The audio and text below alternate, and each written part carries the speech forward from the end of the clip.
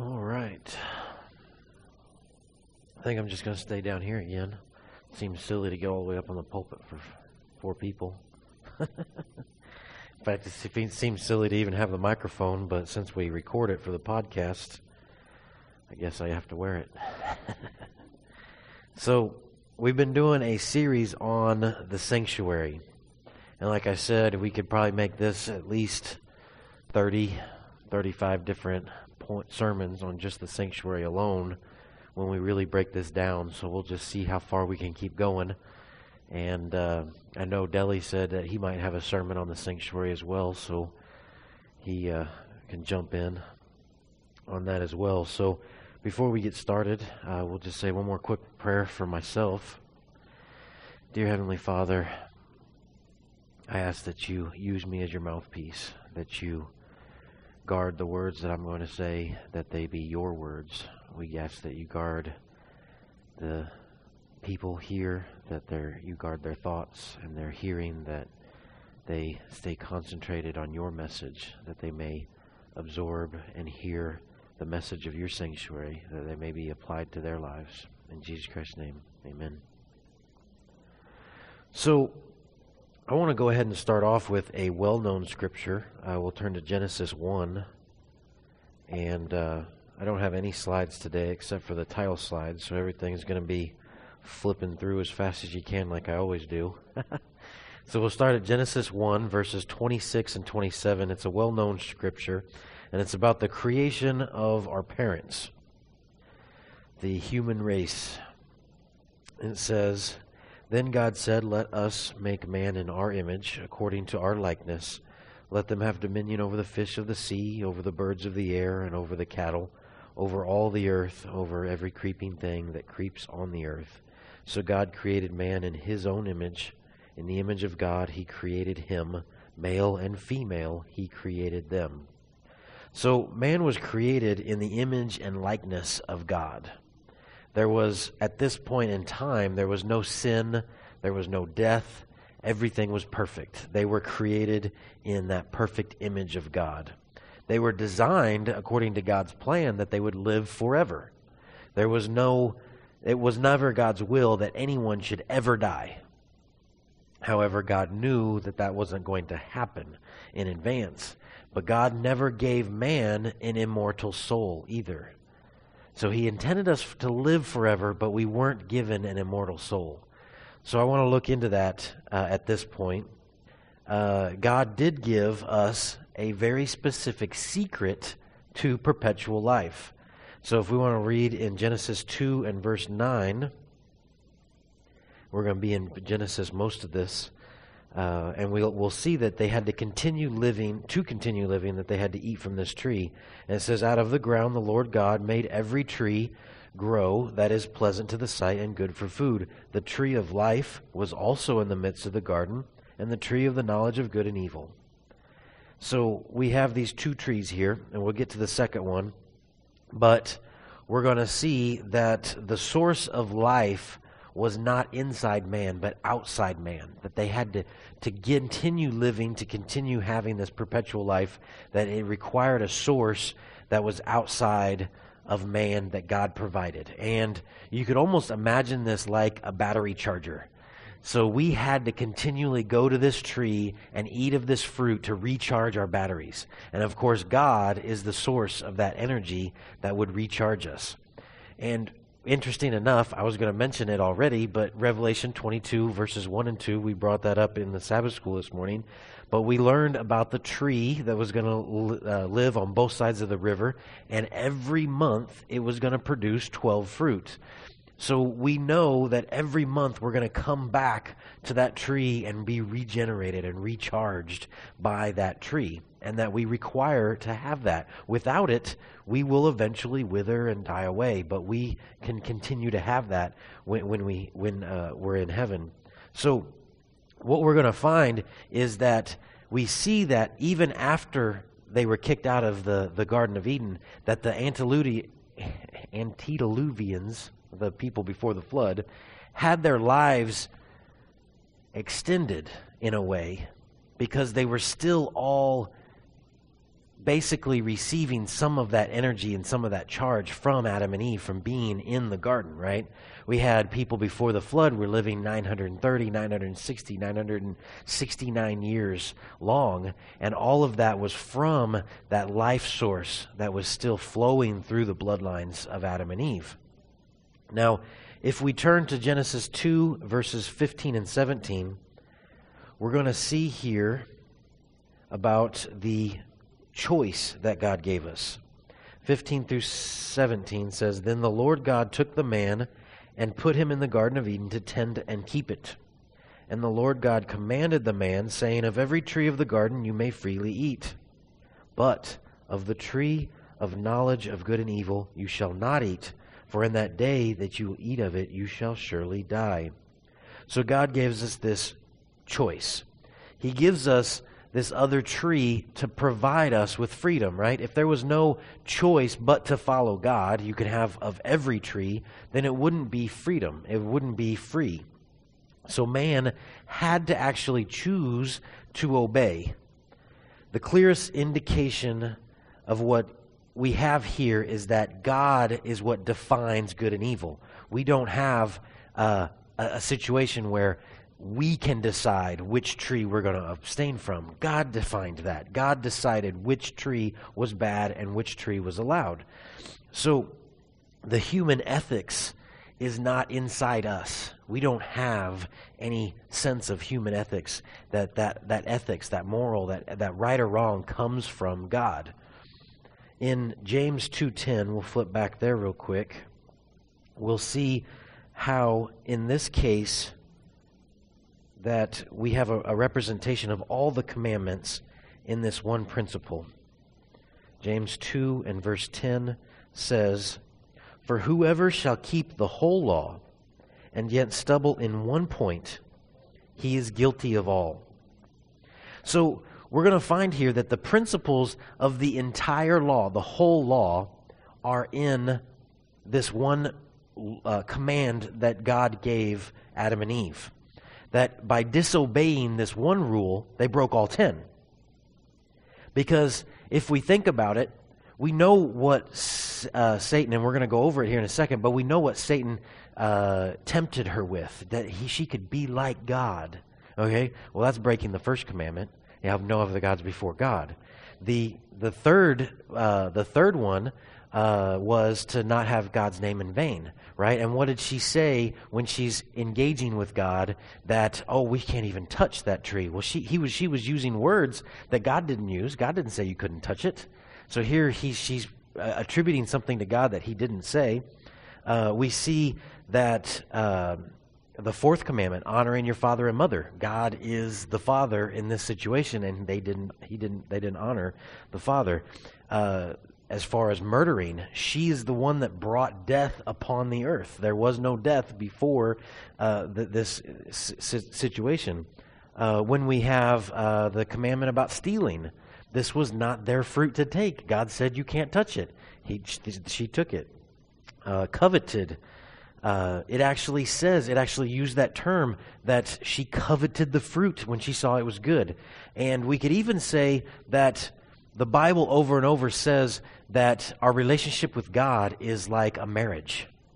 So by not listening to God, she committed spiritual adultery. So she broke all 10 commandments in this one thing. And we see that when there's sin, that there has to be a law. And then the result of sin is death.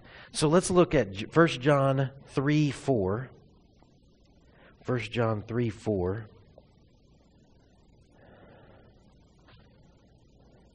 1 John 3:4, we're going to see this important principle covering the law, covering sin, and covering death.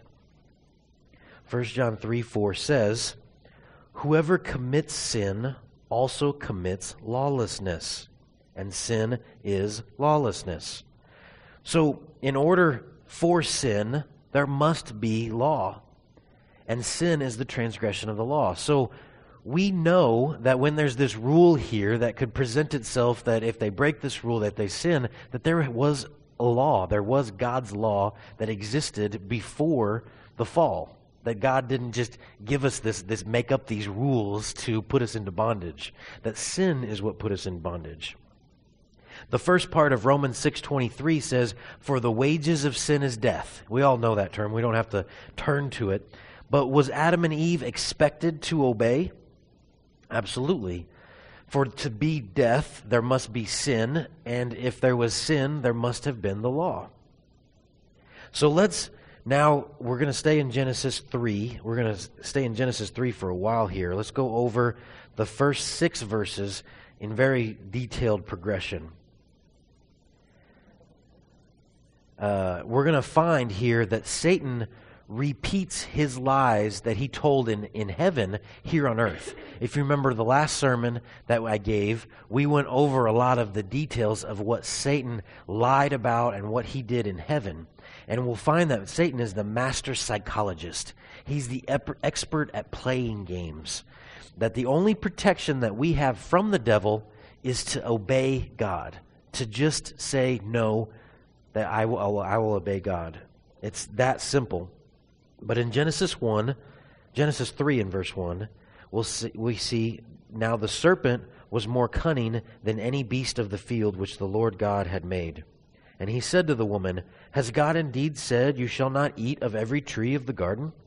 So Satan here wants to engage Eve, right?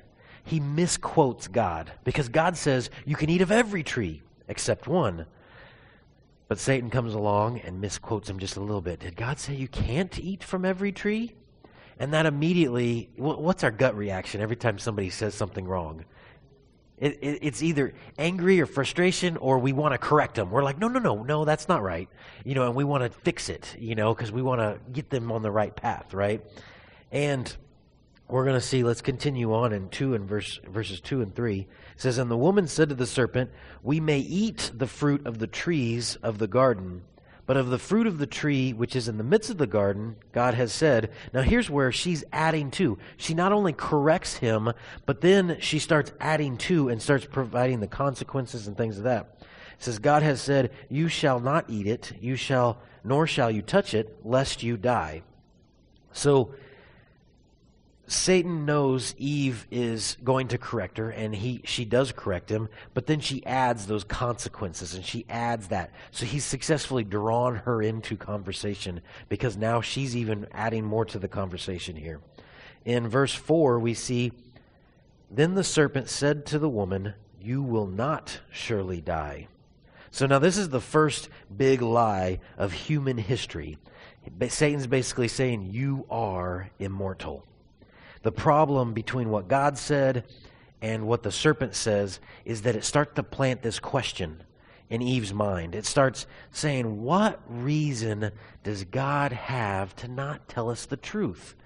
What is God's ulterior motive? Why would he not tell us this? Why is the serpent saying this? So in verse 5 we read, "For God knows that in the day you eat of it, your eyes will be opened, and you will be like God, knowing good and evil." So here, God answers that question, right? So he says something that provides this question for us for Eve to start questioning God, and then Satan, of course, goes ahead and continues and answers that question.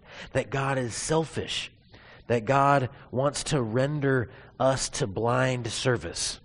That he doesn't want us to know these, that he's laying down ground rules to make us slaves. That God is not allowed to be, or not allowing us to be self, to not allow us to figure these things out. So basically, he's saying here, if you read between the lines, Satan is almost suggesting that at one point in time, God ate from this tree. And God figured out that this made you wise and gave you good and evil, right? Made you understand good and evil. And now God's going around telling everybody, you can't eat from this tree. And you can't have it, so you can't be like me. So that's what he's basically done, is created this this misconception of God's character. So let's read verse 6. "So when the woman saw that the tree was good for food, that it was pleasant to the eyes. You see how all the senses are being used here. And a tree desirable to make one wise. Now at this point in time, she's seen these things. She saw that it's good for food, it's pleasant to the eyes, and a tree desirable to make one wise. Has she sinned? Not yet, but in a way she kind of has, because which comes first? The transgression, the misunderstanding of God's character, or the carrying that out? Right? I mean, what happens is once we misunderstand God's character, the sin is automatic, right? And so we could say that she has not yet sinned, except because we want to understand that, sure, if we're tempted, we haven't sinned yet. But she's beyond temptation here, right? She's beyond temptation because she says, so when the woman saw the tree was good for food and that it was pleasant to the eyes and the tree was desirable to make one wise, she's beyond temptation. She's lingered onto this thought, and the sin has already been done. So the action of eating the apple or fruit or whatever it is already taking place, in her mind. It's just a matter of her actually finishing it and taking care of this. So she says she took its fruit and ate. She also gave to her husband with her, and he ate. So Adam and Eve exercised freedom of choice and ate of the forbidden fruit. So now let's continue reading and look at the fruit of Adam's rebellion. Verse 7 says, then the eyes of both of them were opened, and they knew that they were naked. And they sewed fig leaves together and made themselves covering. So they broke the law, they sinned, and they were left naked. They were left spiritually naked first, and then they realized after that robe of righteousness disappeared that their physical nakedness. And so now they needed a covering, and they used fig leaves. The fig leaves represent the excuses that we make to cover our sins. We make these excuses and justifications for whatever sins we have in our lives. Genesis 3, 12 and 13, it says, then the man said, the woman you gave to be with me, she gave me the fruit, gave me of the tree, and I ate. Another excuse, another justification, pointing to the other one. It's her fault. And continuing on, and the Lord God said to the woman, what is this you have done? And the woman said, the serpent deceived me, and I ate. So again, it's these justifications. It's trying to pass the blame, trying to figure out how to not suffer the consequences. They suffered not only the physical nakedness, but that spiritual robe of righteousness was removed. And what we're going to find, if you read in 1 Corinthians 5, we don't need to turn there, but in 1 Corinthians 5, we'll stay in Genesis chapter 3, but 1 Corinthians 5 talks about how death is like that nakedness. So let's continue reading in Genesis 3, and let's read these words of hope. Genesis 3, verse 15. This was the scripture reading. He says, and I will put enmity between you and the woman, and between your seed and her seed, and he shall bruise your head, and you shall bruise his heel. So he's saying that I'm sending a seed to crush the head of this serpent. And so there's a seed, there's a Savior coming. There's someone that's going to come, and you're going to bruise his heel, but he's ultimately going to crush your head. And that's giving hope to them. Now, if we read in verse 19, continuing on, verse 19, here is the punishment given out to Adam. It says, in the sweat of your face you shall eat bread till you return to the ground. For out of it you were taken, for dust you are, and to dust you shall return. So the result of disobeying God's command, basically to sin as transgression of the law, is death. You first end up with spiritual nakedness, and then that leads to physical nakedness, realizing they were naked, and it leads to ultimate nakedness, which of course is death. the ransom is found. God said in that very day that they ate, they would die. But why did they not die that same exact day? They did not quite actually just pass out dead. They didn't eat the fruit and then dead. Because that very day, there was a lamb that died to cover the shame of their nakedness. So let's read in verse 21. It says, "Also, for Adam and his wife, the Lord God made tunics of wool." No, wait a minute. "Also, for Adam and his wife, the Lord God made tunics of cotton." No, not cotton either. Okay. "Also, for Adam and his wife, the Lord God made tunics of skin and clothed them." Now, what happens when you take the skin off of an animal? You have to have killed it first. So, this is the first evidence that we have of pointing even to the sanctuary, because the sanctuary has the lamb, and the sanctuary has the whole symbology of blood of Christ. And so here we have God killing the first lamb, the nakedness covered by lambskins. The instant that Adam listened to Satan, Christ stood between them and said, "I will stand in. Judge them again, judge them based on myself. I will take that on."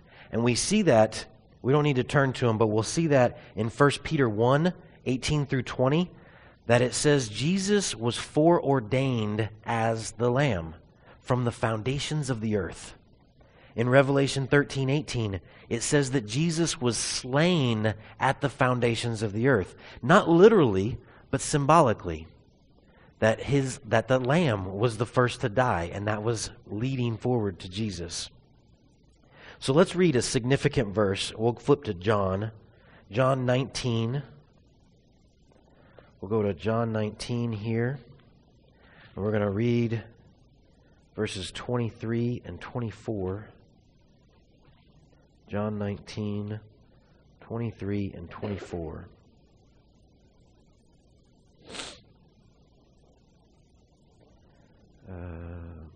Let's see here. John, oops, I went too far.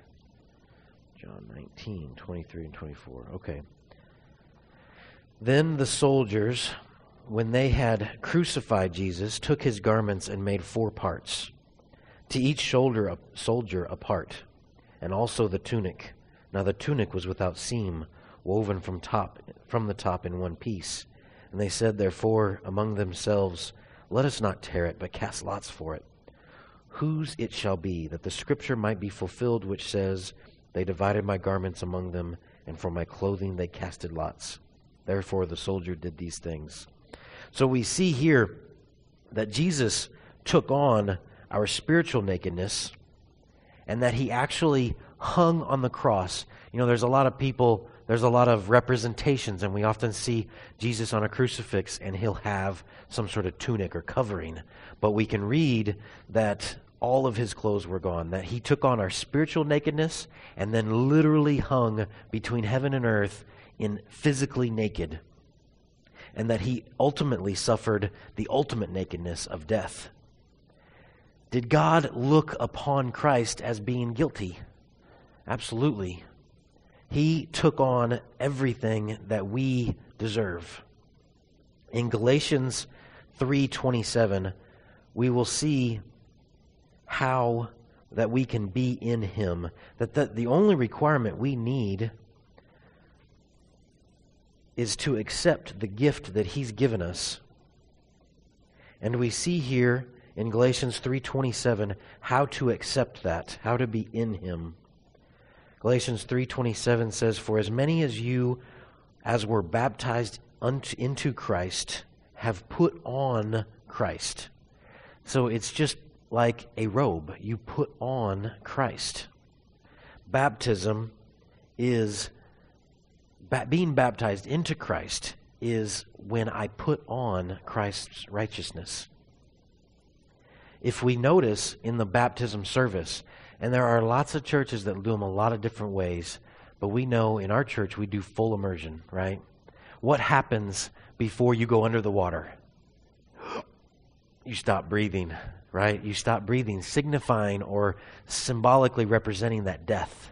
And then you go under the water, and you can't breathe under that water. At least you better not breathe underneath that water. So you're symbolically of going into the grave, being dead, and then coming back up. And the first thing you do is, and you grab that first breath of air, and that resurrection that symbolically represents the resurrection that Christ experienced, and that we can be in Him throughout that process.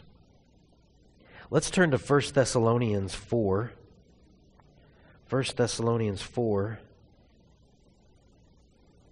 and 15 and 16. 1 Thessalonians 4, 15 and 16. It says, "For we say to you by the word of the Lord, that we who are alive and remain until the coming of the Lord will by no means precede those who are asleep. For the Lord Himself will descend from heaven with a shout, with the voice of an archangel, with the trumpet of God, and the dead in Christ will rise first. The dead in Christ will rise again." Why would Jesus come again if everyone was already in heaven? Christian hope is not found in immortality, but the resurrection from the dead who are in Christ. And at baptism, you are covered in Christ. And that's why baptism is so important, that we're symbolically included in the death, the burial, and the resurrection. If we believe in this immortality, we're shortchanging Jesus Christ. We're saying we don't need Jesus Christ's death, that we already have immortality, right? And it's just a matter of which place we're going. But let's turn back to Genesis 3, and we'll see that after man was given hope, what happened? Genesis 3 and verses 22 through 24. We'll see here 22 verses 22 through 24. "Then the Lord God said, Behold, the man has become like one of us, to know good and evil. And now lest he put out his hand and take also of the tree of life and eat and live forever." Right? So here, we did not have immortality. We will not ever have immortality. That the tree of life is what provides that immortality, and God had to prevent them from eating from that tree to live forever as a sin. So there's never been an immortal sinner. And it goes on to say, "Therefore the Lord God sent him out of the Garden of Eden to till the ground from which was taken. So He drove out the man, and He placed the cherubim at the east of the garden." Now, if you remember my first sermon, we talked about the sanctuary. And which side was the entrance of the sanctuary? To the east. And we had veils that were covering the entrance of the sanctuary. And on those veils, what was embroidered into those veils? Cherubim. Cherubim were in the veils. So we see these correlations between the Garden of Eden and sanctuary. So He drove out the man, and He placed cherubim at the east of the Garden of Eden, and a flaming sword which turned every way to guard the way of the tree of life. So after man was given hope, he was cast out of the garden, and we see the relationship of the garden and the sanctuary and how similar they are. But there's no such thing as an immortal sinner, that was blocked, that was prevented. Outside of Christ, there is no immortality. 1 Timothy 6:16. Let's turn there quickly. 1 Timothy 6:16.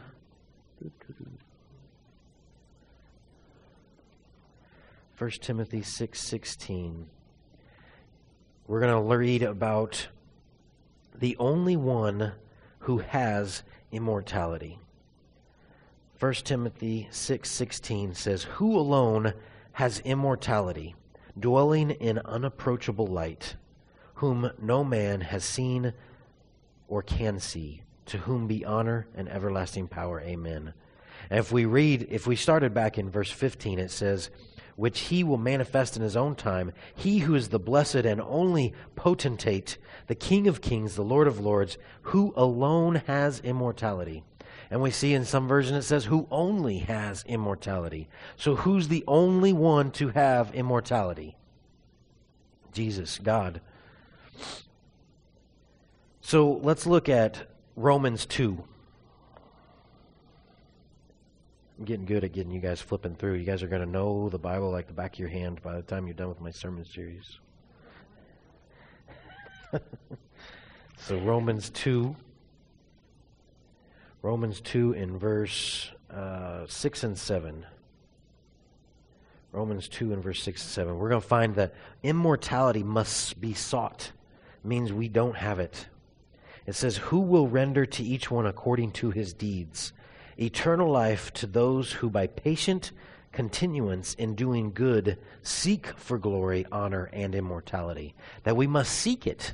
That we must seek to even do good, to be honorable, and to be immortal. That we have to seek out God. That we can't find that internally. That we can't find that of ourselves. That we can't determine what is good and what is evil. In 2 Timothy, I know we were just there, but we're just going to go back to 2 Timothy. 2 Timothy 1 and verse 10.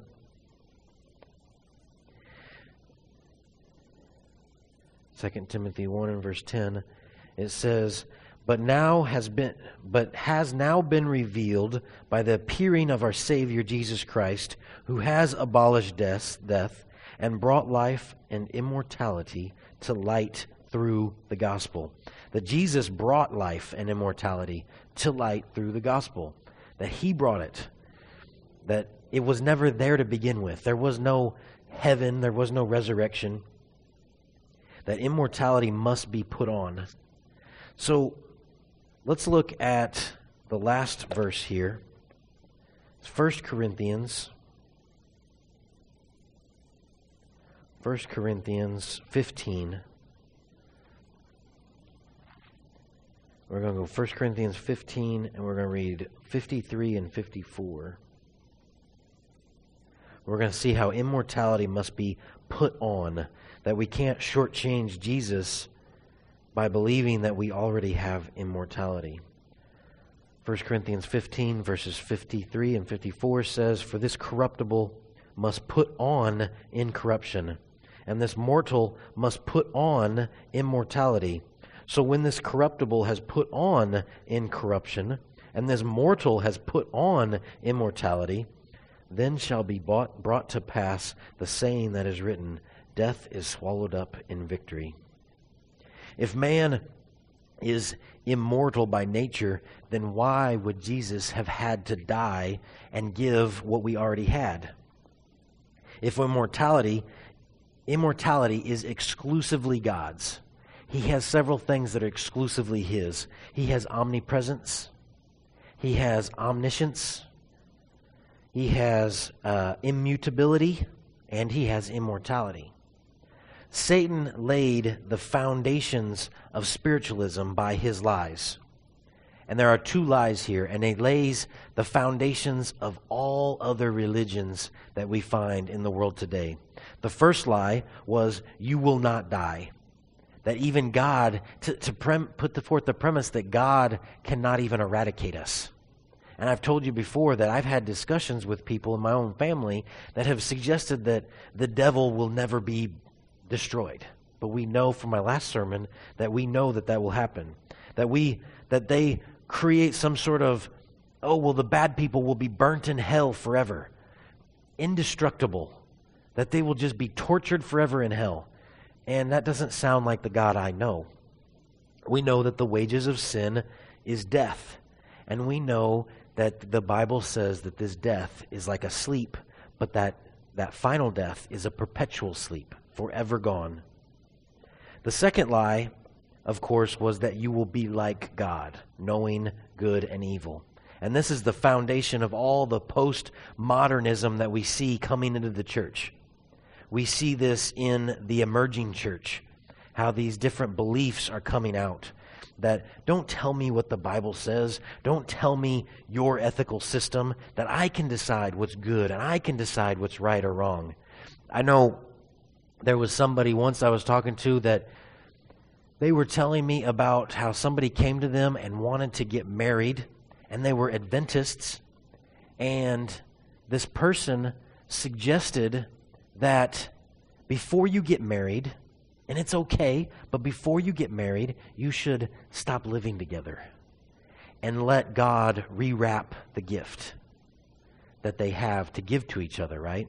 So he tried to provide this suggestion as delicately as possible, to not judge this person to say, oh, well, you're doing this wrong, you're not really an Adventist or whatever else, but to delicately suggest that they split apart, allow this gift to be rewrapped, allow these things to heal, to repent of things.